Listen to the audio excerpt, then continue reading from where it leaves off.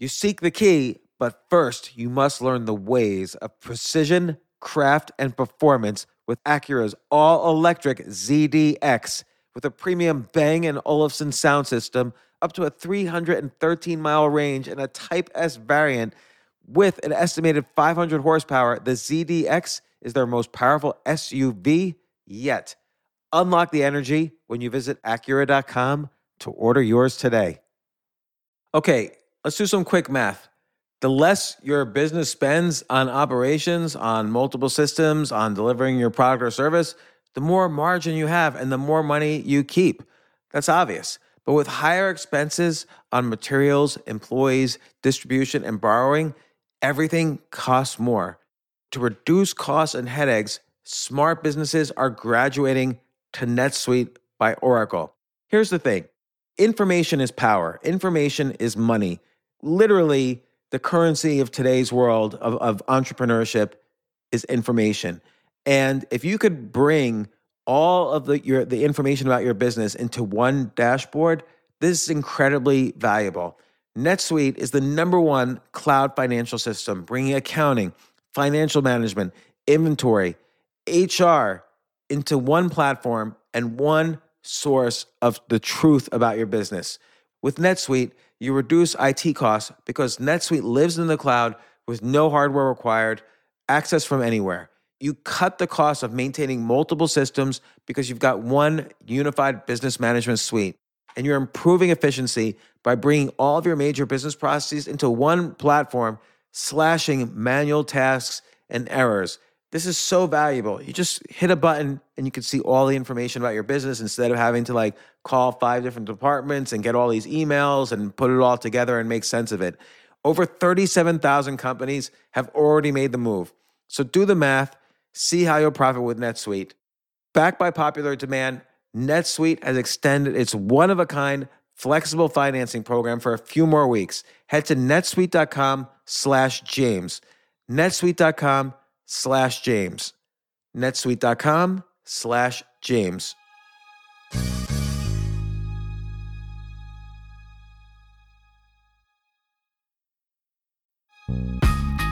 This isn't your average business podcast, and he's not your average host. This is the James Altucher Show.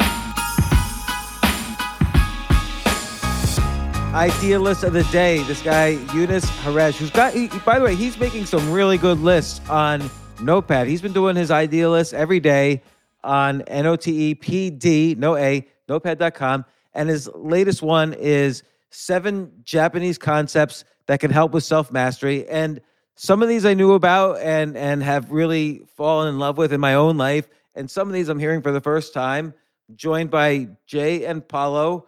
Paulo, you ever heard of Ikigai before? I've heard of it before, but I don't know what it is. So I'll just list them right now, or some of them. Ikigai, Kaizen. I think a lot of people have heard of Kaizen. Wabi Sabi. Some people have heard of. There's a book about it. Some people haven't heard of. But Ikigai is one of my. Well, actually, all of these are my favorite. Let's talk about Kaizen first. Kaizen means. Well, this is what Younes is saying. Kaizen means continuous and incremental improvement for the better. Continuous and incremental improvement is vital to get good habits and achieve excellence. And it reminds me of this concept that if you improve 1% per day at anything, you improve 3,800% per year because of the power of compounding. You don't just improve 365%. You're 38 times better than you were at the beginning of the year. If you just improve 1% a day, that's Kaizen. Didn't you came up with the concept 1% better a day? No, I stole it. I don't come up with any concepts myself. You stole it. I actually... You stole it from the Japanese. Yeah, maybe I stole it from your source. Japanese. But a lot of people talk about this. James Clear talks about this in his book, Atomic Habits. And I know I stole a graphic from him once because I think he was a little upset about it. But it's a very simple concept. And again, you can't say I'm going to improve every day at... I don't know, my knowledge of science, because you can't quantitatively measure that. But look, if you put in work every day at something, like if you study language every day, you'll be 38 times better at Spanish than you were at the beginning of the year if you try to improve 1% a day at your Spanish speaking. Like Paulo, you've studied languages. Do you think that's true? Like, do you think if you improve your ability to speak a language 1% a day, at the end of a year, you might be fluent or close to fluent? I feel like with everything, the more advanced you become, the harder it is to improve, right? Yeah. So the learning curve is steep, but then it plateaus. I was actually thinking about it right now, right? Is actually 1% even achievable? Because it sounds so little, oh yeah, of course I'll be able to improve 1%. But, when you become pretty good at something, improving 1% is actually hard. I wonder if it's, the distribution is more like, 1% for the first 100 days, and then it's going to become 0.5% and then 0.1%. Right. And that's how it's normal, right? That's Yeah.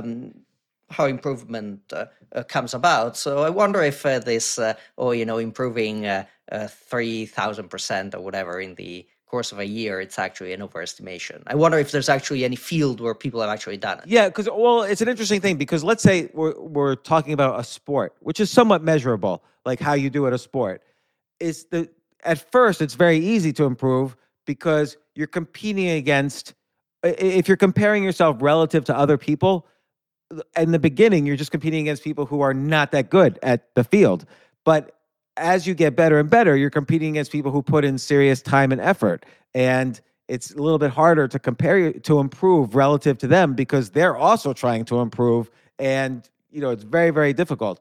But, first off, Kaizen doesn't say 1% a day. It just means you feel better about life as you achieve excellence and as you have good habits.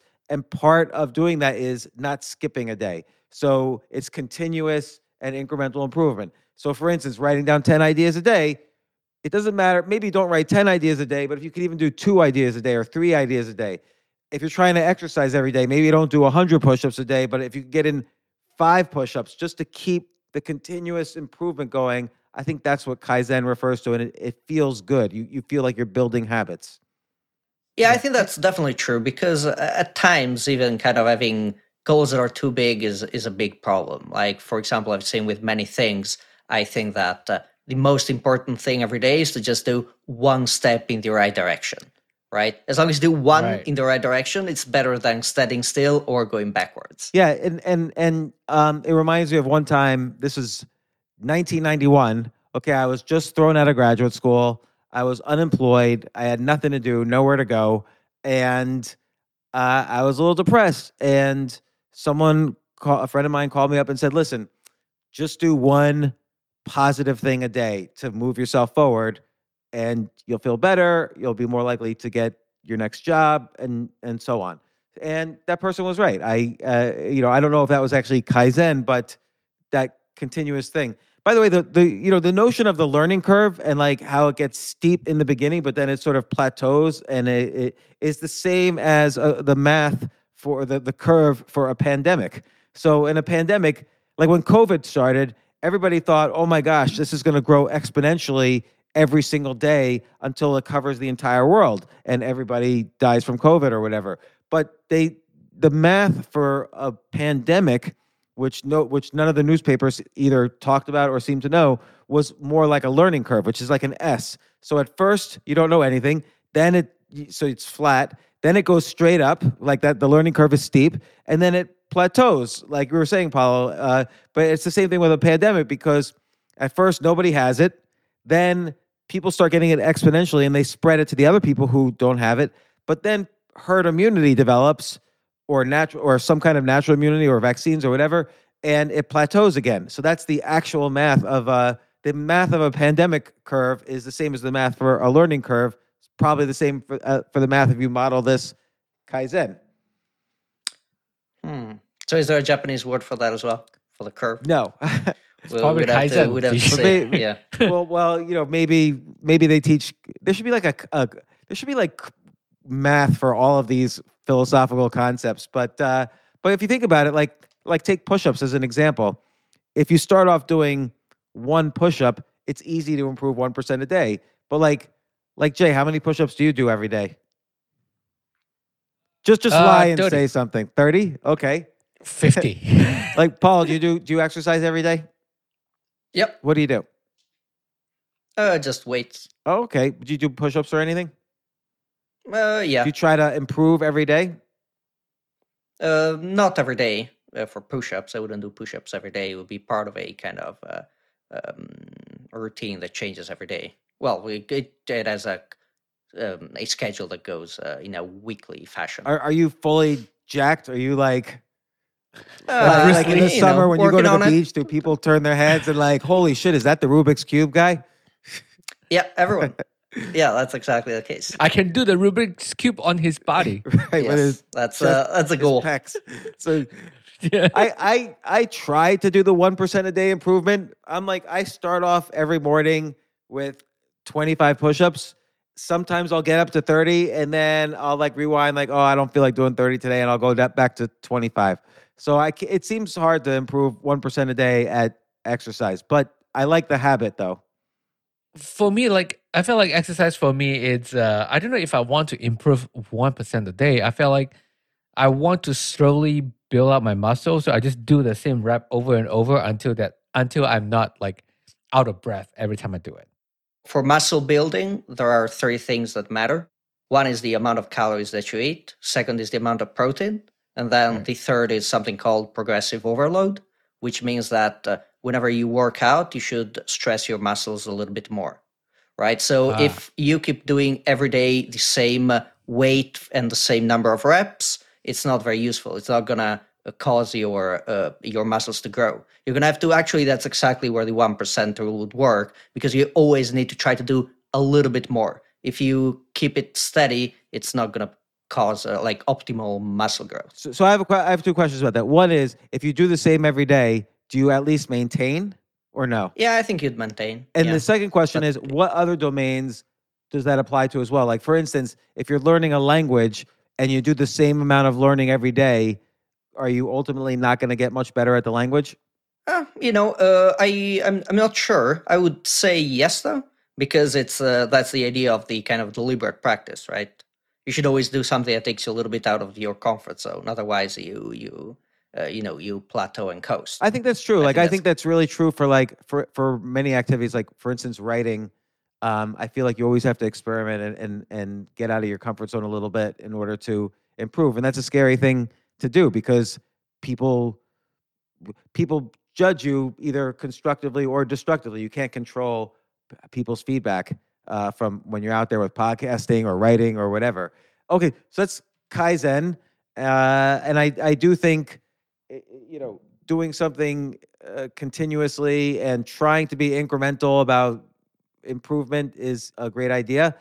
Here's another one, wabi sabi, which when I first heard that term, I thought it was like wasabi, and I saw it on a book title. I thought it was like a cookbook, but I mean, kid, So it's not- I'm Asian. I thought it's wasabi as well. I'm like, did that guy spell wrongly? Is it something that put in a sushi? And apparently it's not. yeah, apparently it's not. It's embrace imperfections and impermanence in life. Yeah, so the idea is in part to see the beauty in everything because everything has some imperfection. So like, for instance, a vase might be beautiful, but if there's a crack in the vase, if you're practicing wabi-sabi, you find it even more beautiful that here's this beautiful vase with this, very realistic, lifelike imperfection, because all life has imperfections to it. Right.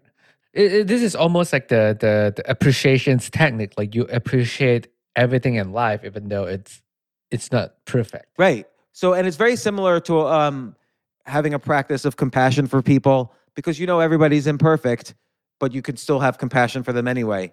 And again, it's a beautiful thing when you're looking at things in life.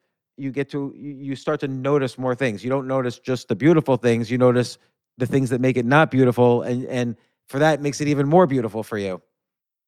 Right. Yeah, this makes sense. It also reminds me of the sentence, perfect is the enemy of good. Yeah. So a lot of the right. times it's better to, get something done and make sure it's done until instead of waiting for it to be perfect. And it seems it's got some relation to this as well. And I guess people like study these things. So like people, I guess maybe artists or whatever, you study wabi sabi to get better at being an artist. I don't know. Apparently, yeah, Really? apparently this has been around for hundreds of years, centuries. So the word wabi, I don't understand when you translate this directly. I looked this up. The word wabi uh, refers to the loneliness of living in nature, and the word sabi meant lean or withered. So why do you think? Oh, I guess like nature is viewed as like perfect, but I wonder. But it's interesting. It refers to the loneliness of living in nature, and sabi means withered. I wonder how this translates to finding, imperfect objects fascinating and beautiful.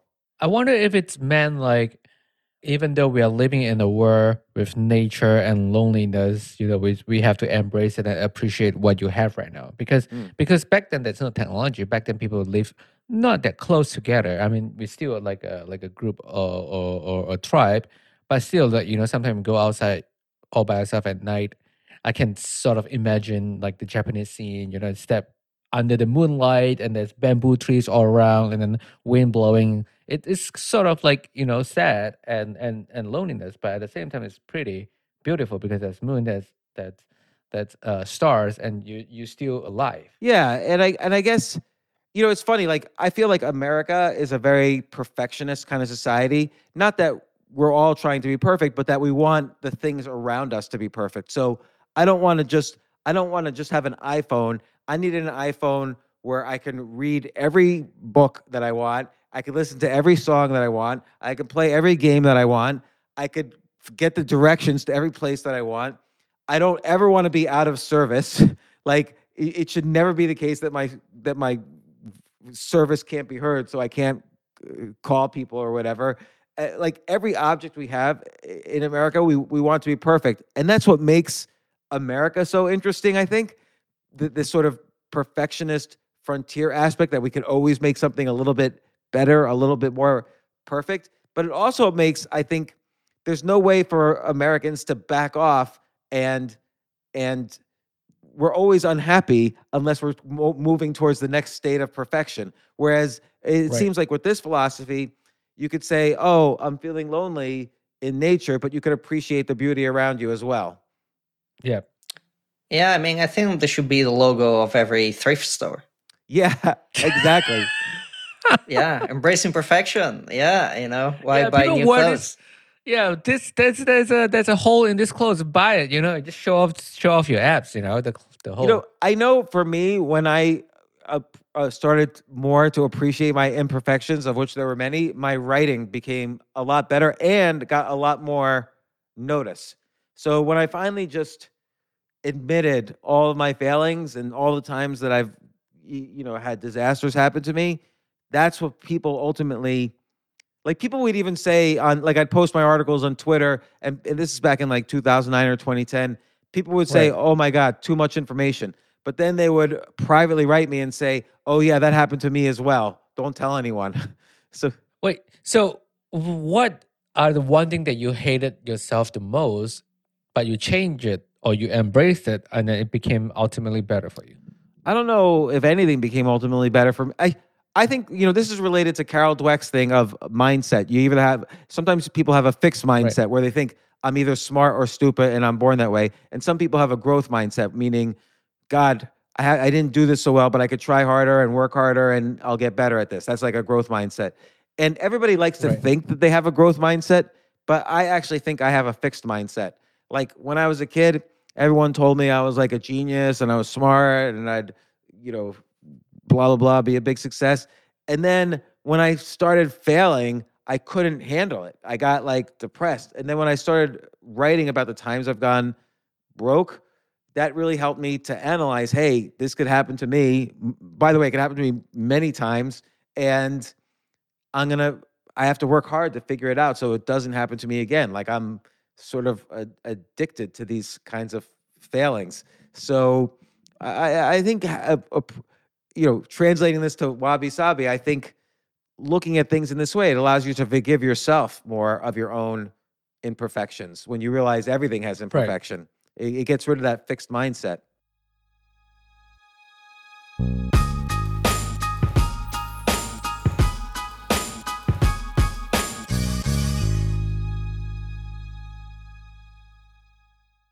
I have to say, Airbnb has changed my life.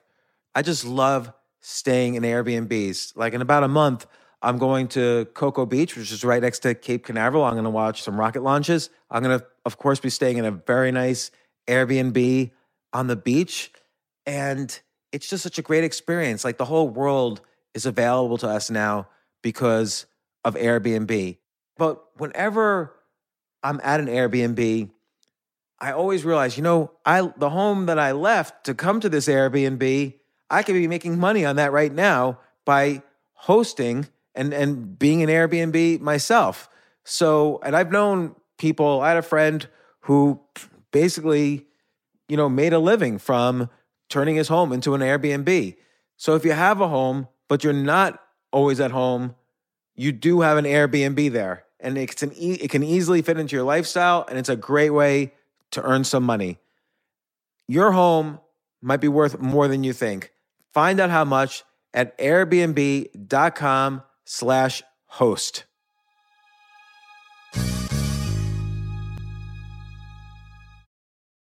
At the UPS Store, we know things can get busy this upcoming holiday. You can count on us to be open and ready to help with any packing and shipping or anything else you might need. Is there anything you can't do? Actually, I don't have a good singing voice. The UPS... Nope. But our certified packing experts can pack and ship just about anything. At least that's good. The UPS Store. Be unstoppable. Most locations are independently owned. Product, services, pricing, and hours of operation may vary. See Center for details. Come in today to get your holiday goodies there on time. You know what I really like on the list? The next item is Shinkitai. I never even heard of that one. Shinkitai is actually a thing. And like it's every culture has it. Every culture has it. But I just like the way it sounds in Japanese.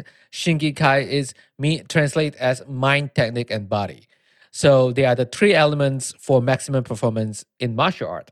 So what does that really mean is if you have a healthy body and healthy mind, it's like the best way for you to hone in your skill or refine your skill when you have a healthy body. Well, it's interesting because in like the chess world, which you think of as purely a mental thing, and it used to be the case that if you like 40, 50 years ago, if you went to a chess tournament, everybody would be, kind of this really, unhealthy looking, people would bring their bag, like 5 bags of McDonald's to the chess tournament, and they'd like be eating at the table, and just everybody smelled badly. Do they all wear glasses and have acne? Kind of, yeah. And then look, that's why I was there as an 18-year-old. And but now, I mean, you look at like Magnus Carlsen, who's the world champion. That guy works out every day. Like he's in top shape.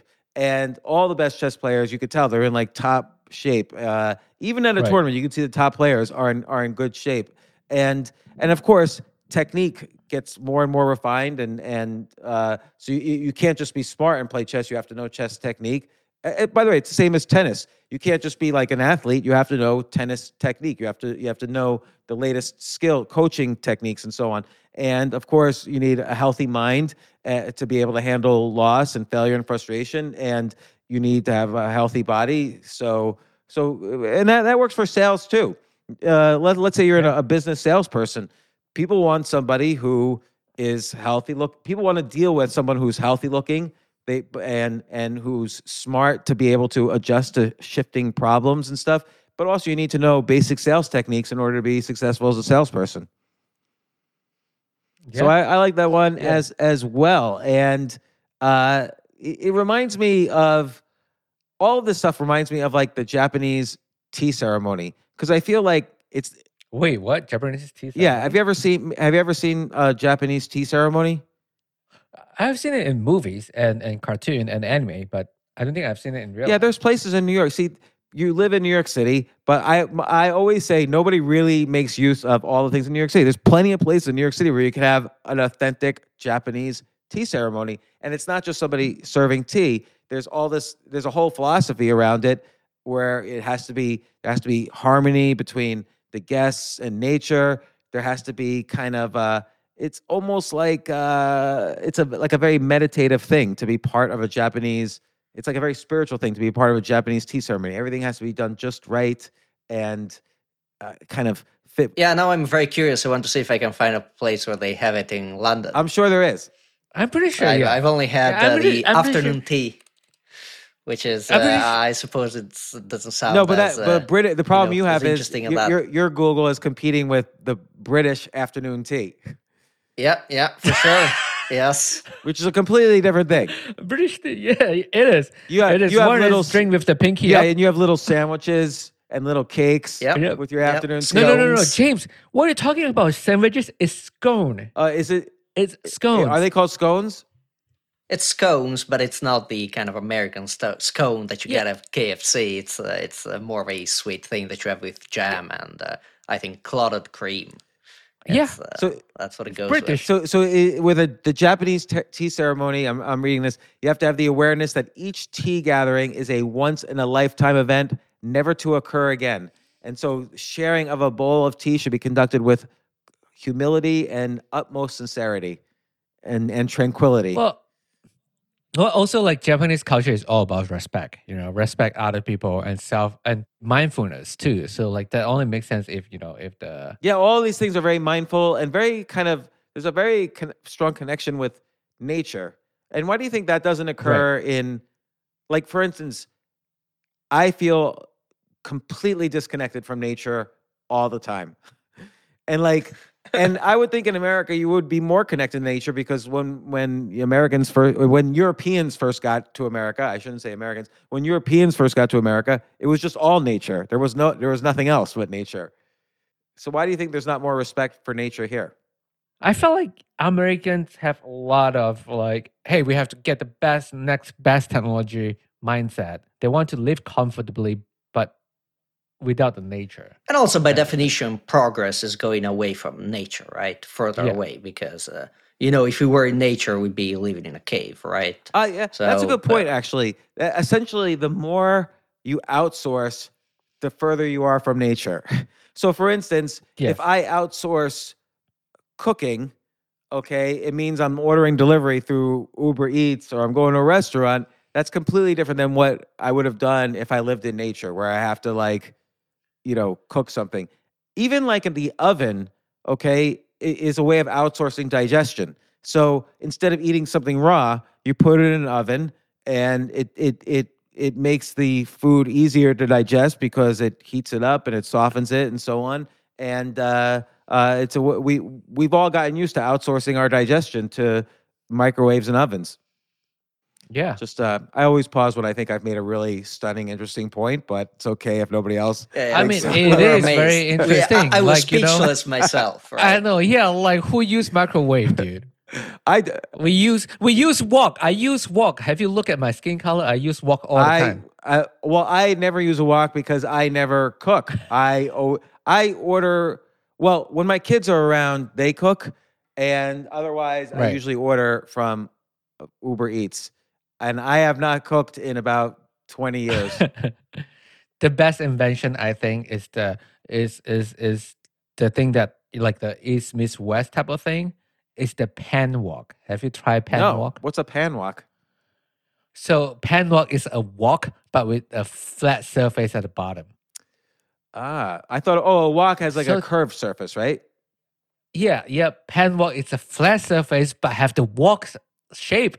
It's the best thing ever. You can cook everything. You can cook Wow. from Chinese fried rice, pancakes to pizza if you Jay, want I to. feel like your Asian accent just got a little more enhanced while you were saying that.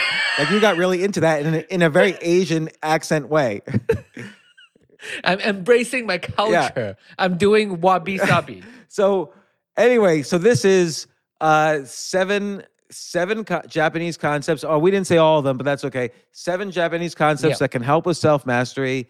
The one we didn't mention really that much was Ikigai that I always like. But read this for the rest. It's on Notepad, notepd.com.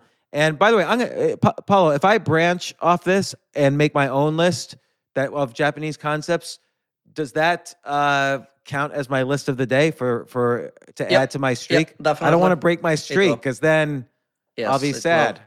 So, yeah, okay. Like, let me see. Oh, I click on branch, and all right, I got it. I figured it out. All right. Well, thanks everybody. Thanks Jay and Paulo, and thanks everyone who listened. For me, I know these concepts I think about a lot and have been extremely helpful to me. And they really do not only improve your life, but give you a sense of peace. And for me, I always need things that help me forgive my many, many failures in life.